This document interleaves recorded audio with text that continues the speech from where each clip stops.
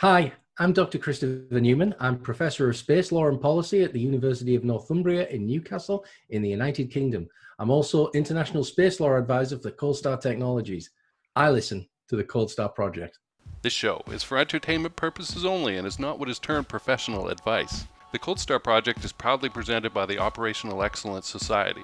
Cold Star Tech is a supporter of the OPEX Society, and Jason Canigan is a member of its board of advisors. Talk with us at Cold Star Tech to find out what we can achieve together with your Lean Six Sigma or Operational Excellence programs. And check out opexsociety.org to learn more.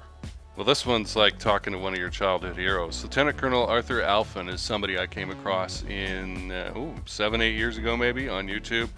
I found his Weapons of West Point videos that he made for West Point in the middle of the 80s, and they're very relevant today. They're about the history and components of firepower, and a great baseline for anybody wanting to learn the history and the trade-offs that go into manufacturing firearms.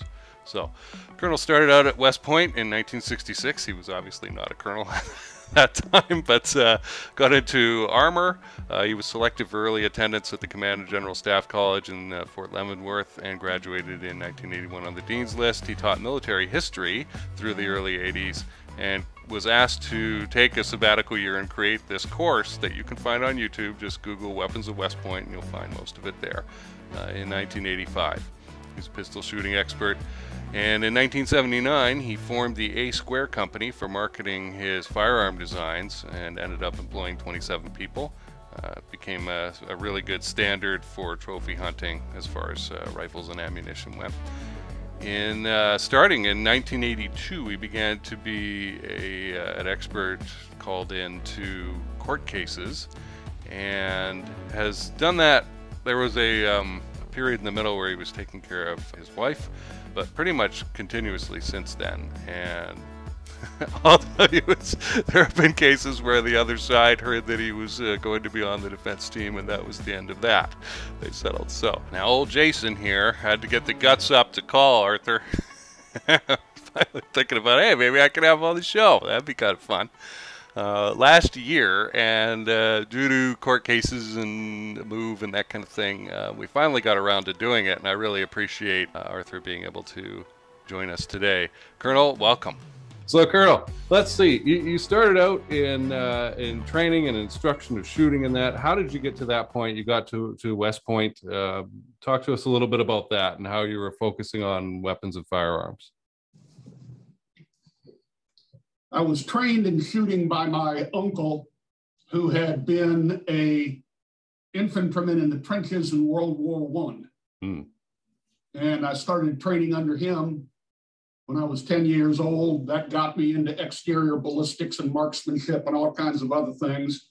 Then I became a cadet at West Point, and I don't exactly remember how I met him, but I remember being in the museum and I met a guy named Gerald Stowe, who was the curator of the museum at West Point. And at the time, West Point Museum had the largest working collection of firearms in the free world. And he allowed me to come over once a week, sign out a machine gun, take it back to my room, and he'd provide me with the engineering drawings and maybe a bio of the inventor or whatever.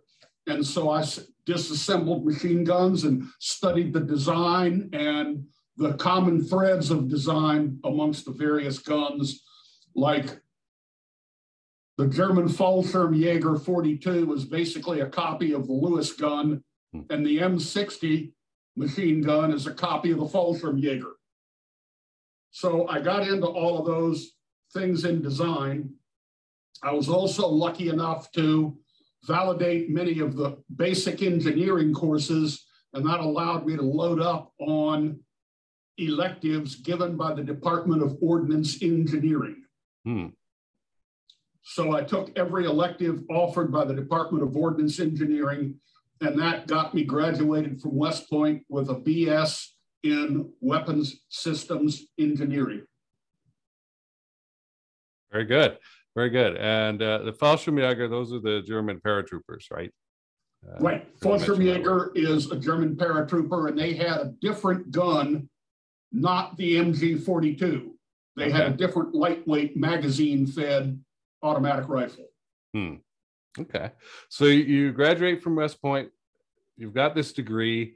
How do you put it to use? You started working with larger guns and than the machine gun. Let's talk about that for a minute. I became a tanker. I was commissioned in armor over in Germany, and we had a massive amount of problem with the M85 machine gun, which is the 50 caliber machine gun mounted in the cupola where the tank commander sits. And there was a pin there that we nicknamed the Jesus pin, because if that pin breaks, by Jesus, this thing won't work. And that pin is what put the locking lugs out prior to firing and then brought the locking lugs in when the weapon cycled. And they were constantly breaking. So here I am, a second lieutenant buried in 2nd Platoon, C Company, 1st of the 35th Armor. And I got some of the drawings for the pin and put a suggestion in. So that went through my company commander, the battalion commander, the brigade commander, the division commander, up to United States Army Europe, over to America. And about 4 months later, they had adopted my idea of fabricating the pin from S7 tool steel, and the first sample of pins came in. And we installed those in our M85 machine guns. Problem solved. Nice. Very good. Yeah, because the mounting for a machine gun is very important. Folks, Absolutely. You can't just put one on your pickup truck and hope that it'll stay there. It'll probably rip things out. There's a little vibration that goes on. Yes. So I first encountered you, Art. You created what we call the West Point weapons tape. They're on YouTube. You can find them also on your website at arthuralfin.com. I'll link to that as well. And these, I just love them. I've watched them so many times and shared them with people. You're the first person I learned about terminal effect from, for example, such simple concepts, right? But for civilians, we just don't know about this kind of thing. So I got a great education of the history of small arms technology all the way up to Napoleonic cannons from you. How did that come about? How did you even get that job? Well, I got my master's degree at Rice University in Houston, Texas, then went to Command and General Staff School, college, and then got a slot teaching at West Point in the history department. So for 2 years, I taught the military history course. Then the dean of the academic board came to me and he asked me to create a course combining weapons systems engineering and technology with tactics and history. The Ordnance Engineering Department had been disbanded in 1972.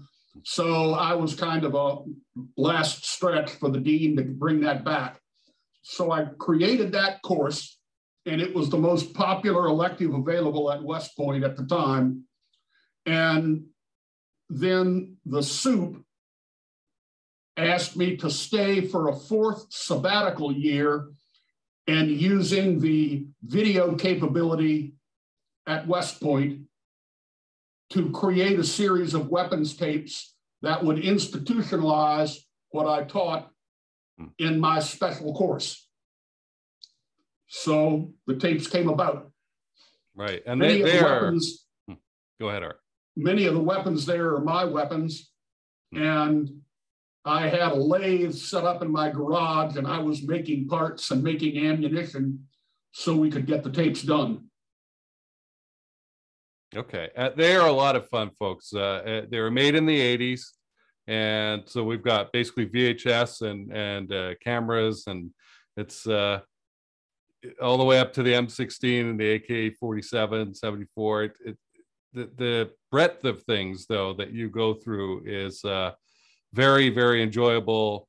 The firing of the weapons I particularly enjoy, right? You go out and you field test them and show, for example, how long it takes for a bolt action rifle to be reloaded and fire and reacquire your sight picture and all that compared to a magazine loaded rifle. And, seeing is believing, right? It's the fastest way to learn it. And you ham it up a little bit. Also enjoyed your delivery. The Frito Bandito line will remain in my memory for a very long time. They festooned with bandoliers and that kind of thing. So are the tapes still valid today? I know the answer to this one. Oh, yes. The tapes are still in use in the Army for both West Point and for ROTC.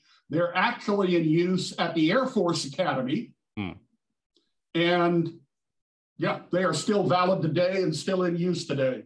Right. Yeah. The fundamentals of firepower, the components of firepower, video one, they don't change.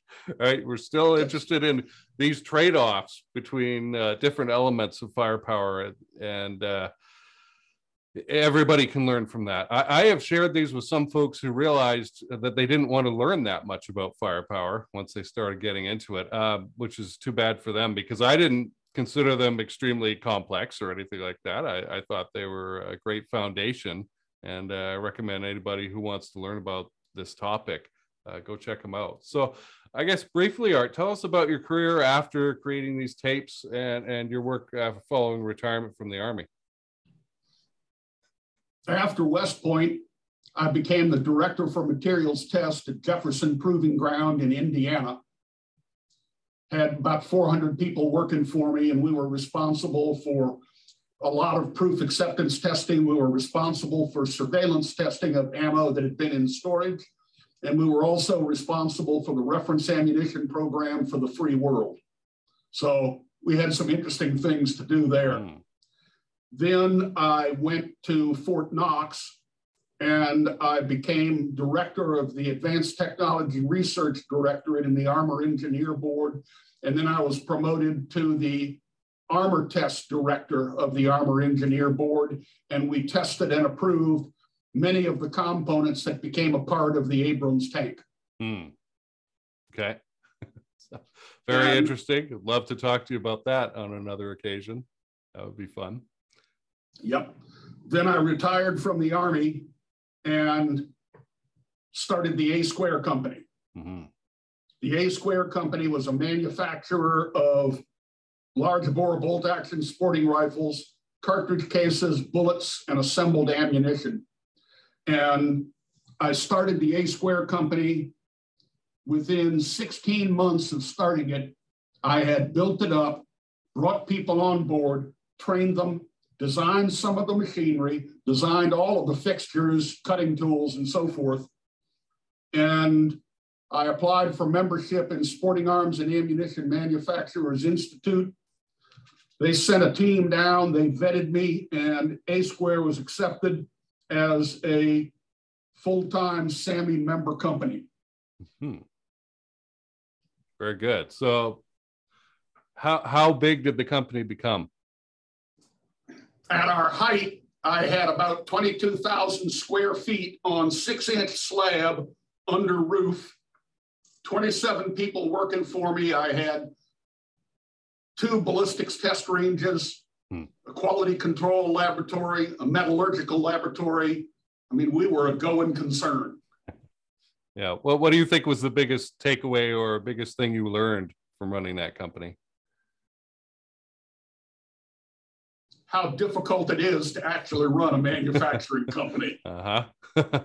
Right. My beloved and I used to joke that I had a 9-to-5 job. I'd get home after 9 o'clock at night and leave home before 5 in the morning. Yeah, it's a huge time and energy commitment, that's for sure. So you work now as a technical consultant to attorneys concerning weapon systems. How did that come about? I think it's a natural, but how did the attorneys find out you exist? Largely by word of mouth. I started when I was at Rice working on my master's degree, and there was an area of gays called Montrose, just a housing area outside the hedges of Rice that just happened to have a lot of gay folks. At the time, being gay was a class 3 misdemeanor in Houston. And a guy by the name of Fred Pays died The bullet entered the left posterior, exited above the left eyebrow, obviously killing him instantly. And the Montrose Patrol, a self-policing group of both gays and straight in the Montrose area, came to me and asked me to help them solve the problem and maybe get some justice for Fred. And I did that, and I got great satisfaction from it. Okay. And that was the first case that you were involved in. Were there any other seminal cases following the Pay's death?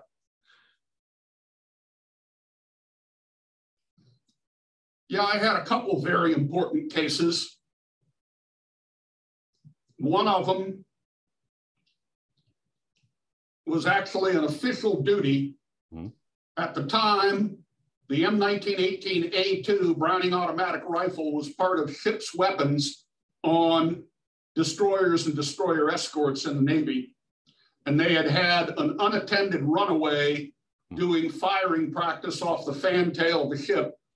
So here's a fully loaded BAR, just starts shooting, totally run away. The recoil moved it around and it cut the legs up on 4 sailors. Wow. And Department of the Navy could not solve the problem. They had no idea what was going on. So Navy comes to DA and says, we think you've got some of these in your museum at West Point. We want the curator of the museum. And the superintendent told him, no, you want Arthur Alphen. So Department of the Army cut me a set of orders. So I'm on active duty. Of course, I can't charge them money for it. I'm on active duty being paid by the Army, and I get flown to Detroit,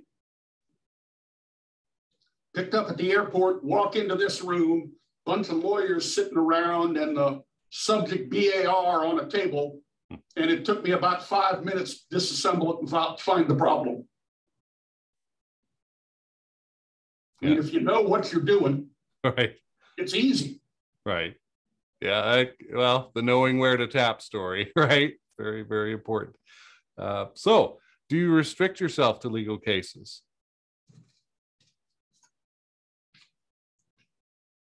I also do design consulting. Okay. In the 1990s, USRAC Winchester was converting the Winchester Model 70 rifle from push feed to controlled round feed, and they couldn't do it. So they hired me as a consultant, and I redesigned the magazine, the feed ramps, the extractor, the bolt face, redesigned all of that stuff, helped them incorporate that into their manufacture. So when you buy a Model 70 bolt action rifle today, that's the Art Alphen version of the Model 70. Nice. Okay. Just going back to legal then, do you testify? Are you an expert witness at trials? I've been called an expert witness, but I don't testify at many trials. I testify actually at very, very few. And the reason being, if I do my job correctly, there is no longer a question of fact that has to go to a jury. Okay.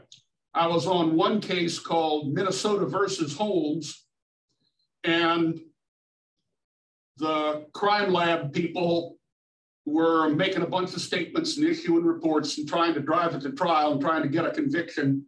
The judge asked me for a report. I gave her a report as to my opinion, and she disqualified all crime lab testimony, and then the state dropped the case. I had another similar one. A guy named Rory Gallatley was suing over a defective design of a rifle which injured him when it discharged and broke apart. And it was in Canada. The defense was raising a huge stink. I sent a report up to the plaintiff lawyer in Canada. I was about ready to head for the airport, and they called me up and say, Art, don't bother coming, it's settled. And I said, wow, they were determined to fight to the bitter end. And the lawyer told me they couldn't find anyone willing to contradict your opinion. That's a nice result, isn't it? Wow. So generally, are you brought on board in defense situations? In criminal cases, I am solely for the defense. In civil, I'll take either plaintiff or defense, whichever one is correct. Okay. If they come to me and they are correct. If somebody comes to me and wants me to testify falsely, I won't touch it. Of course. Right. Okay. Well, you said that the justice system in the United States is broken. I guess it's a big statement. And I know you've got backup for whatever you say. So let's hear it. Let's hear your elaboration on that statement. Based on my experience, when I look at it, I think at least 15% of those who are in prison based on firearms issues. I'm not talking spitting on the sidewalk or something else. On firearms issues, 15% are not guilty, were unreasonably, unlawfully convicted, wrongfully convicted. And of those awaiting trial, I'm going to say, it's about 15% are wrongfully accused. And that's a pretty big number. That's outside of a standard deviation that we would like. What I would like, I guess this show I think it has a pretty smart audience. It's a small audience, but we don't have any dumb listeners. What I think we might be most interested in are hearing about things where there's sort of a thing with speeding cases, for example, where a lawyer, an attorney can make something sound worse than it is, right? The car was hurtling towards you, Art, and so how did that make you feel, right? And the car may have actually been going 20 miles an hour, but the description makes it sound worse, or they don't know what they're talking about, and they just say some sort of story that you could easily pick apart. But if you aren't there, right, what I want to hear about, I guess, some things that people should be listening for. I guess we could begin with what do you see as the problem with this broken justice system? What's leading to that 15% or higher wrongful convictions? The reason for that, let me take a quick aside. I think liberals are trying to help right the ship with some of their early releases and their no bail requirements. That ain't the issue. The issue is they should not be wrongfully accused and wrongfully convicted. And I think many of the wrongful accusations and conviction are due to judges and are due to the prosecution establishment. I frequently say that the justice system is no longer a justice system. It's the prison industrial complex. So, why do I say judges? I have seen some judges who were hopelessly out of control, and the supremes of the state who have the responsibility to police the ranks of their lesser judges, their circuit judges and magistrate judges, all of those kind of people. And the supremes at the state level regularly fail to do their job. Let me point out one case. I had a case of Kentucky versus Ragland. Ragland was accused of a sniper shooting, killing a starting member of the University of Kentucky football team. The judge on that case was a University of Kentucky grad. He was a University of Kentucky booster for the athletics department, and he regularly had picnics in his backyard for the football team and the basketball team. And yet, he did not recuse himself from the case. So he demanded a hearing that I testify as I'm going to testify before the jury. So we go in, it's like 9 o'clock at night. I bring in all of my training aids, visual aids, and so forth. He's clearly angry at me.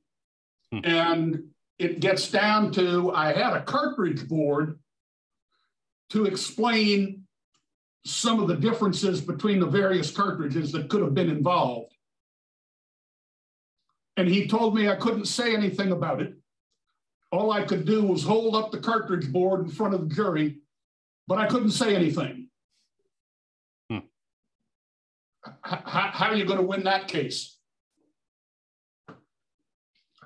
The FBI had taken over part of the case, and they were doing what they call their comparative lead bullet alloy analysis, where they melt the death bullet, do spectroscopy on the core, and then ammunition seized from the accused, they pull the bullets and melt those cores and do the same thing, and they match.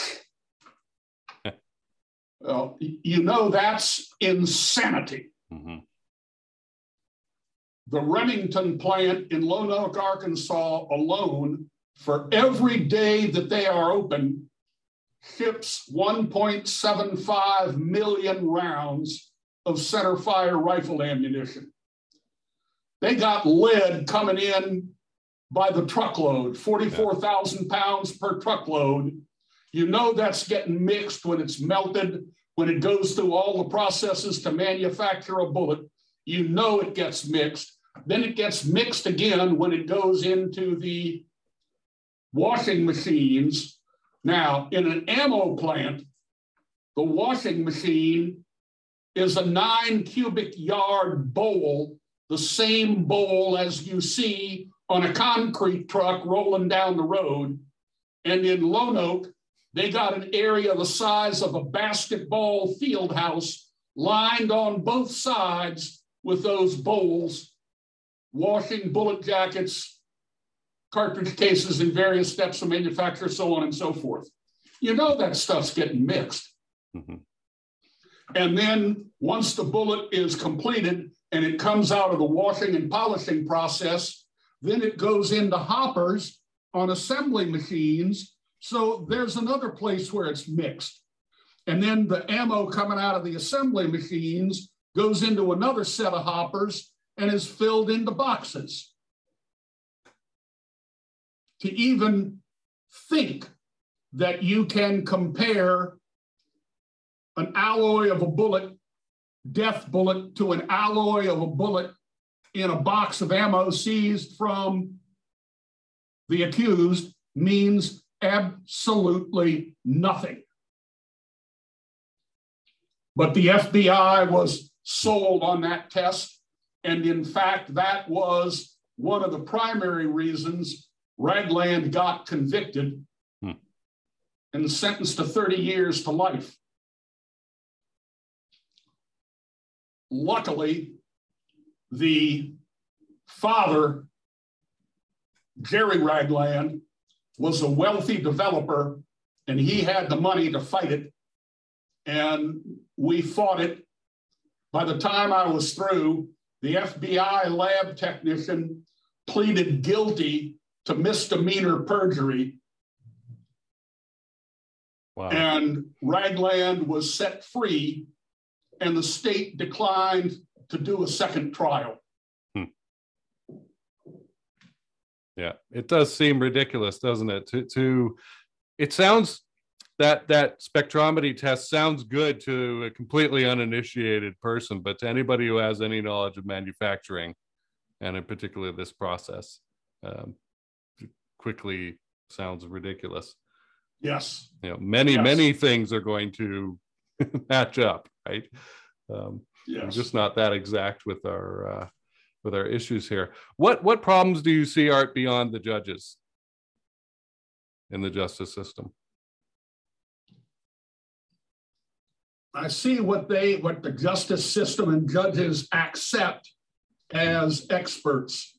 Mm-hmm. Let me back up a little bit. I did have another case called Florida versus Jenkins, mm-hmm. where the judge was prejudiced against Jenkins.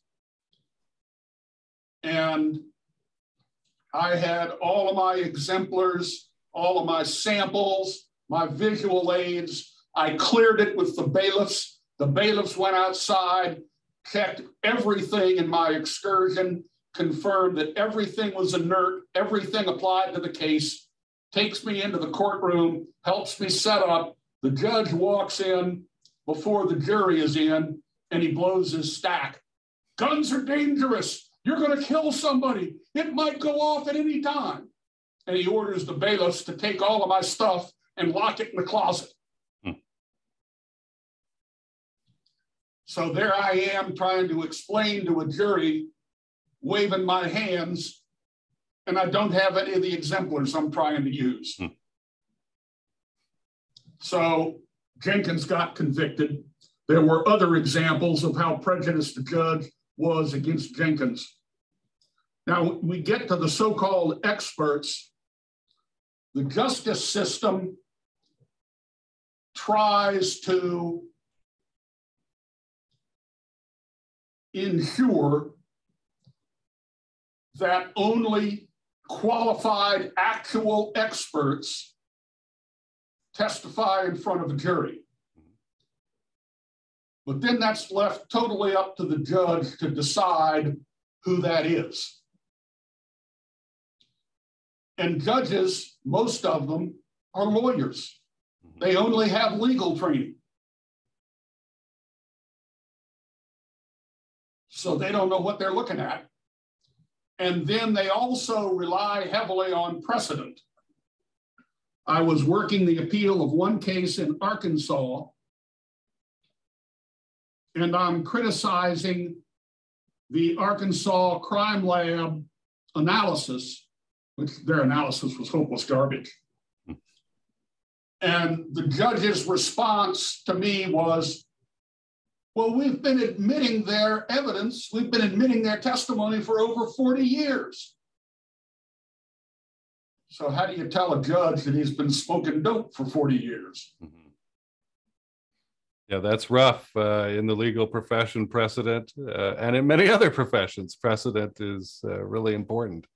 And as we see, it doesn't matter the quality of that precedence once it gets in there. And the FBI is automatically accepted by judges. But remember that lead bullet alloy analysis they were doing. Right. The FBI, I've got some other cases here where the FBI made a hopeless hash out of it.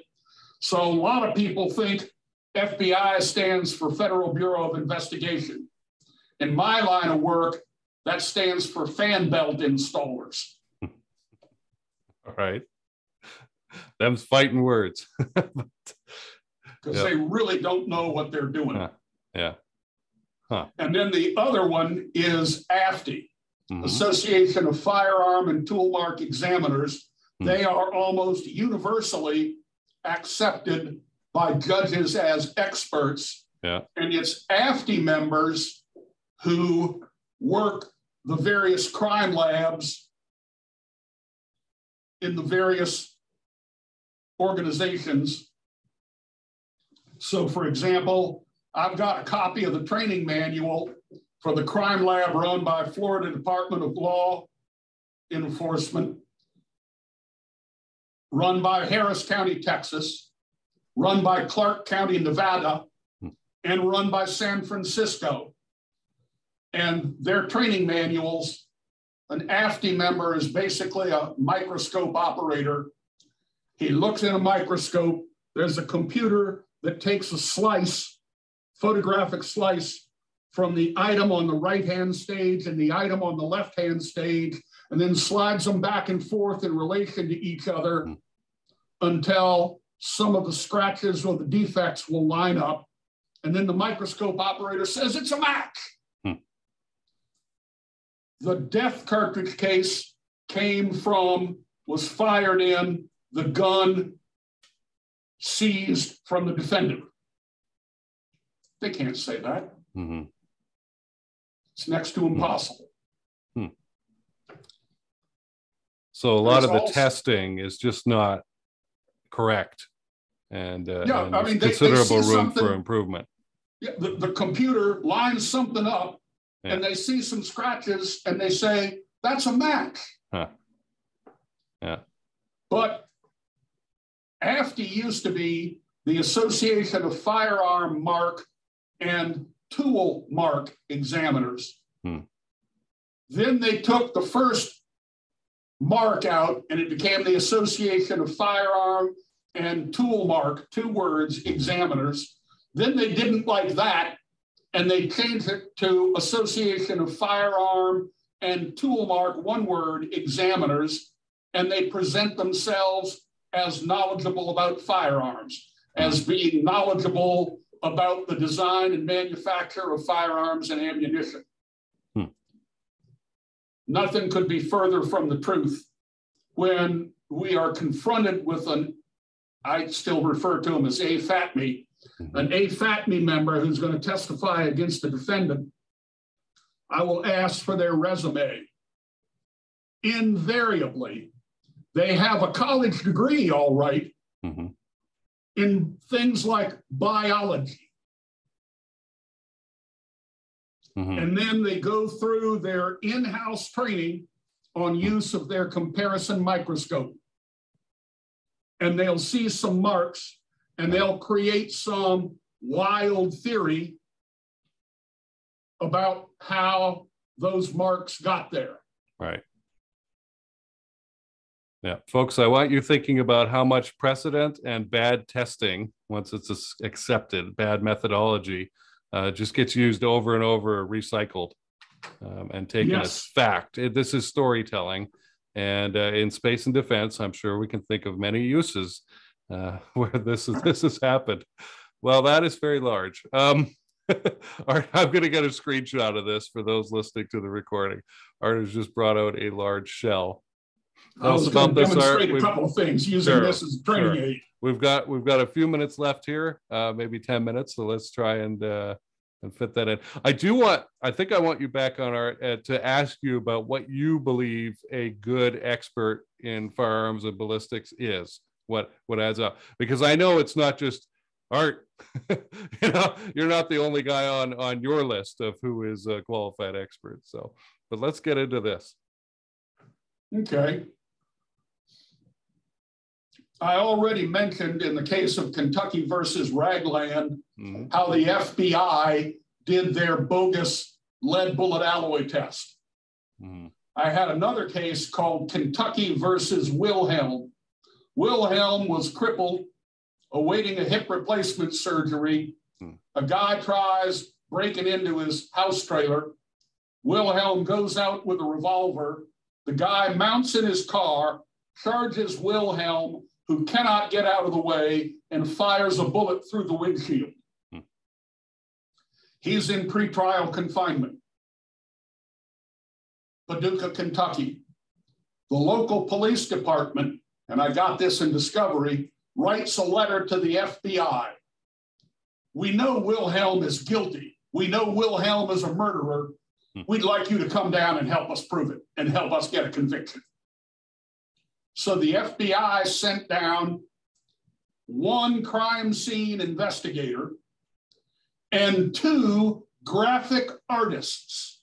And they did a computer cartoon showing Wilhelm going to the side of the vehicle, firing through the open passenger window and killing the assailant who was in the driver's seat. Of course, that's not what happened. The state tried to keep evidence away from me. I wound up working with Department of Public Advocacy in Frankfort, Kentucky. Finally got a court order that they had to give me the autopsy report and the photographs on the dead guy. So I'm in their office, I'm sorting through the photographs. I stop on one and I get up to go. And they say, hey, we need the photographs back. No, I'm keeping them. And the guy looks over my shoulder at the photo I'm looking at, and I hear him tell the coroner, shit, he knows. What I knew was that there was no blood in the airways. So if the bullet came through the passenger window, enters the rib cage, goes through the right lung, through the heart, and through the left lung, there's going to be blood in the airways. There wasn't any. The guy had bled out. The bullet disintegrated coming through the windshield. A fragment went just to the left of his sternum between two ribs and severed an outbound aorta from the heart. No other exterior wound. And he bled to death within his thoracic cavity. That was yet another instance where I was able to show that Arnolfin's 2-liter rule is correct. That when you lose 2 liters of fluid from your main circulatory system, your heart is going to fail like a submersible pump at the bottom of a well going dry. Death is certain. Proved it time and time and time again. So that's part of my problem with the FBI. Now let's talk about problems with AFTI and why I've got this sample. This sample, it's inert. You'll see there's no primer in it. There's no propellant in it. It is a sample of the 40 millimeter Bofors cannon, which is the primary anti-aircraft cannon mounted on naval ships. You've seen them when you watch Victory at Sea. The sky is just black with explosions and tracers, and there's sailors stuffing these cartridges into the breeches of the anti-aircraft cannon just as fast as they can go. What AFTI doesn't know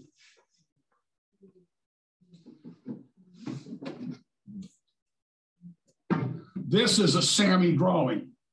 AFTI members know nothing about SAMI. Let me emphasize that SAMI, Sporting Arms and Ammunition Manufacturers Institute, is the only firearms outfit recognized by the federal government.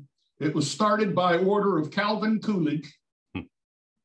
And SAMI is vetted for things such as working with the International Air Transport Association and the International Civil Aviation Authority to write the regulations for the safe carriage of small arms ammunition in the cargo hold of aircraft.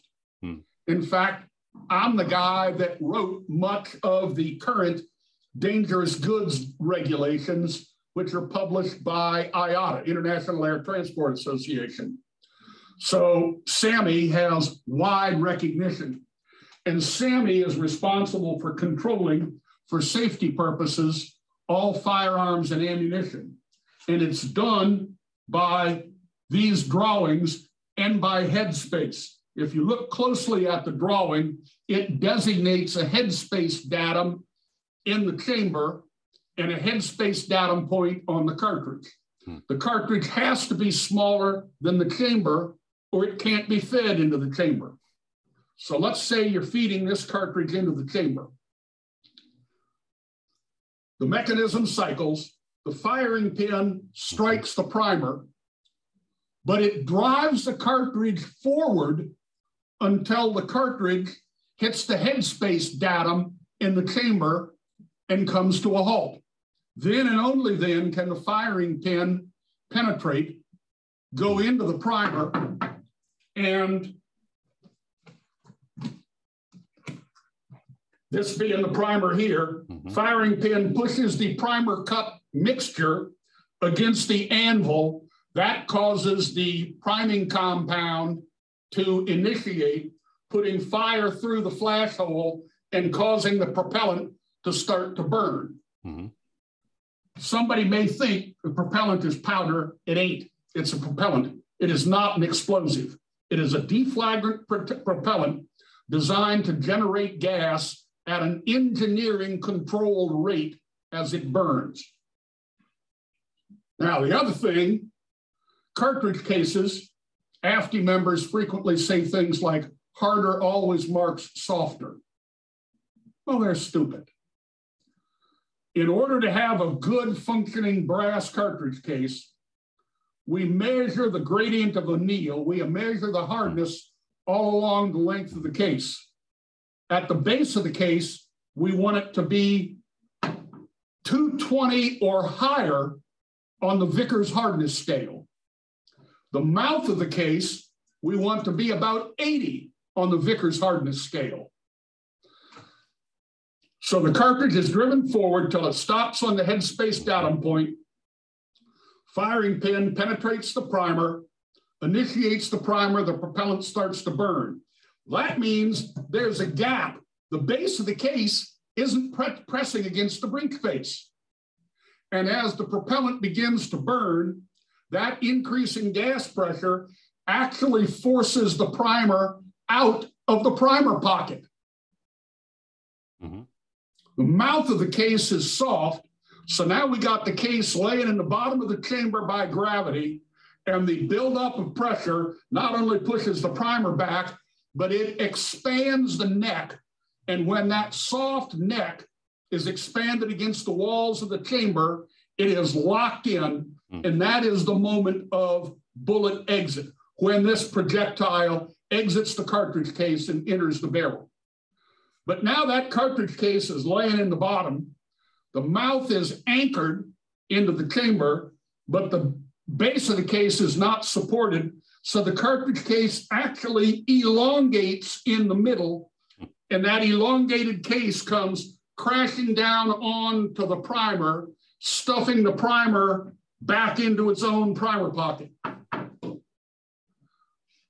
Point being there that the discharge of a firearm is a highly, highly dynamic event.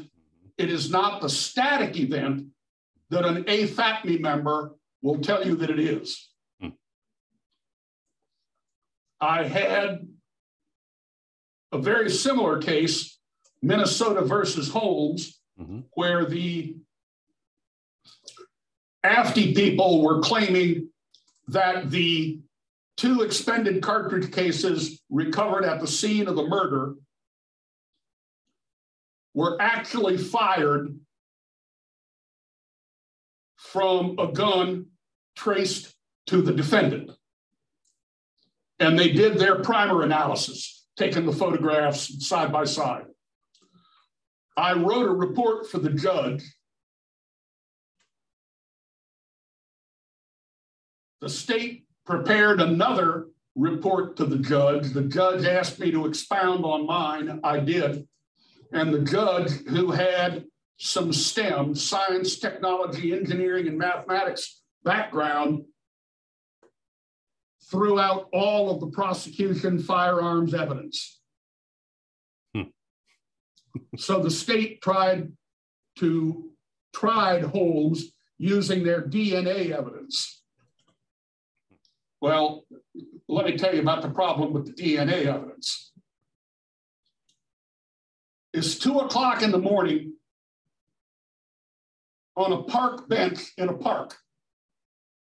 And there's a young lady on the bench entertaining an indeterminate number of gentlemen. You can understand what she was doing. Yeah. A fight breaks out in the waiting line, and the deceased gets shot. He runs about 100 yards across the park. He is pursued by his killer, who stands over him and puts a bullet through his brain. So the DNA evidence, they took DNA evidence off this young lady's clothing. Come on. How are you going to separate out that DNA evidence? All right. So much of this is just storytelling, and then what people will accept. Finally. Yeah. And I hope we think more critically in space and defense here. Well, Art, I think this is a good place to wrap up for today. Yeah, I think we probably ought to stop. Really, when we come back and do again. I've got other cases we can get into illustrating these points. Yeah, and I appreciate you very much being on. Also want to thank Indian River Court Reporting and Video Conferencing for facilitating this. It's a nice. Mr. Dan Darkin, who runs this outfit, does a crackerjack job. Great, fantastic. Well, thank you very much for doing this, Colonel, and I look forward to having you on again soon. Yes, indeed. Thank you very much. Well, if that doesn't have you opening your ears and your mind and going, oh my goodness, what do you think is going on in our field as well, right? This isn't just a firearms specific thing. This is going on all the time everywhere, and we have to really be watchful for it. It's extremely easy to take something that we are told is scientific, something that we are told is from an expert, and just swallow the whole thing. Just take it, because it was sold to us as a story. And there is so much storytelling going on out there. I'll leave you with this. There's a common saying, most facts are just opinions.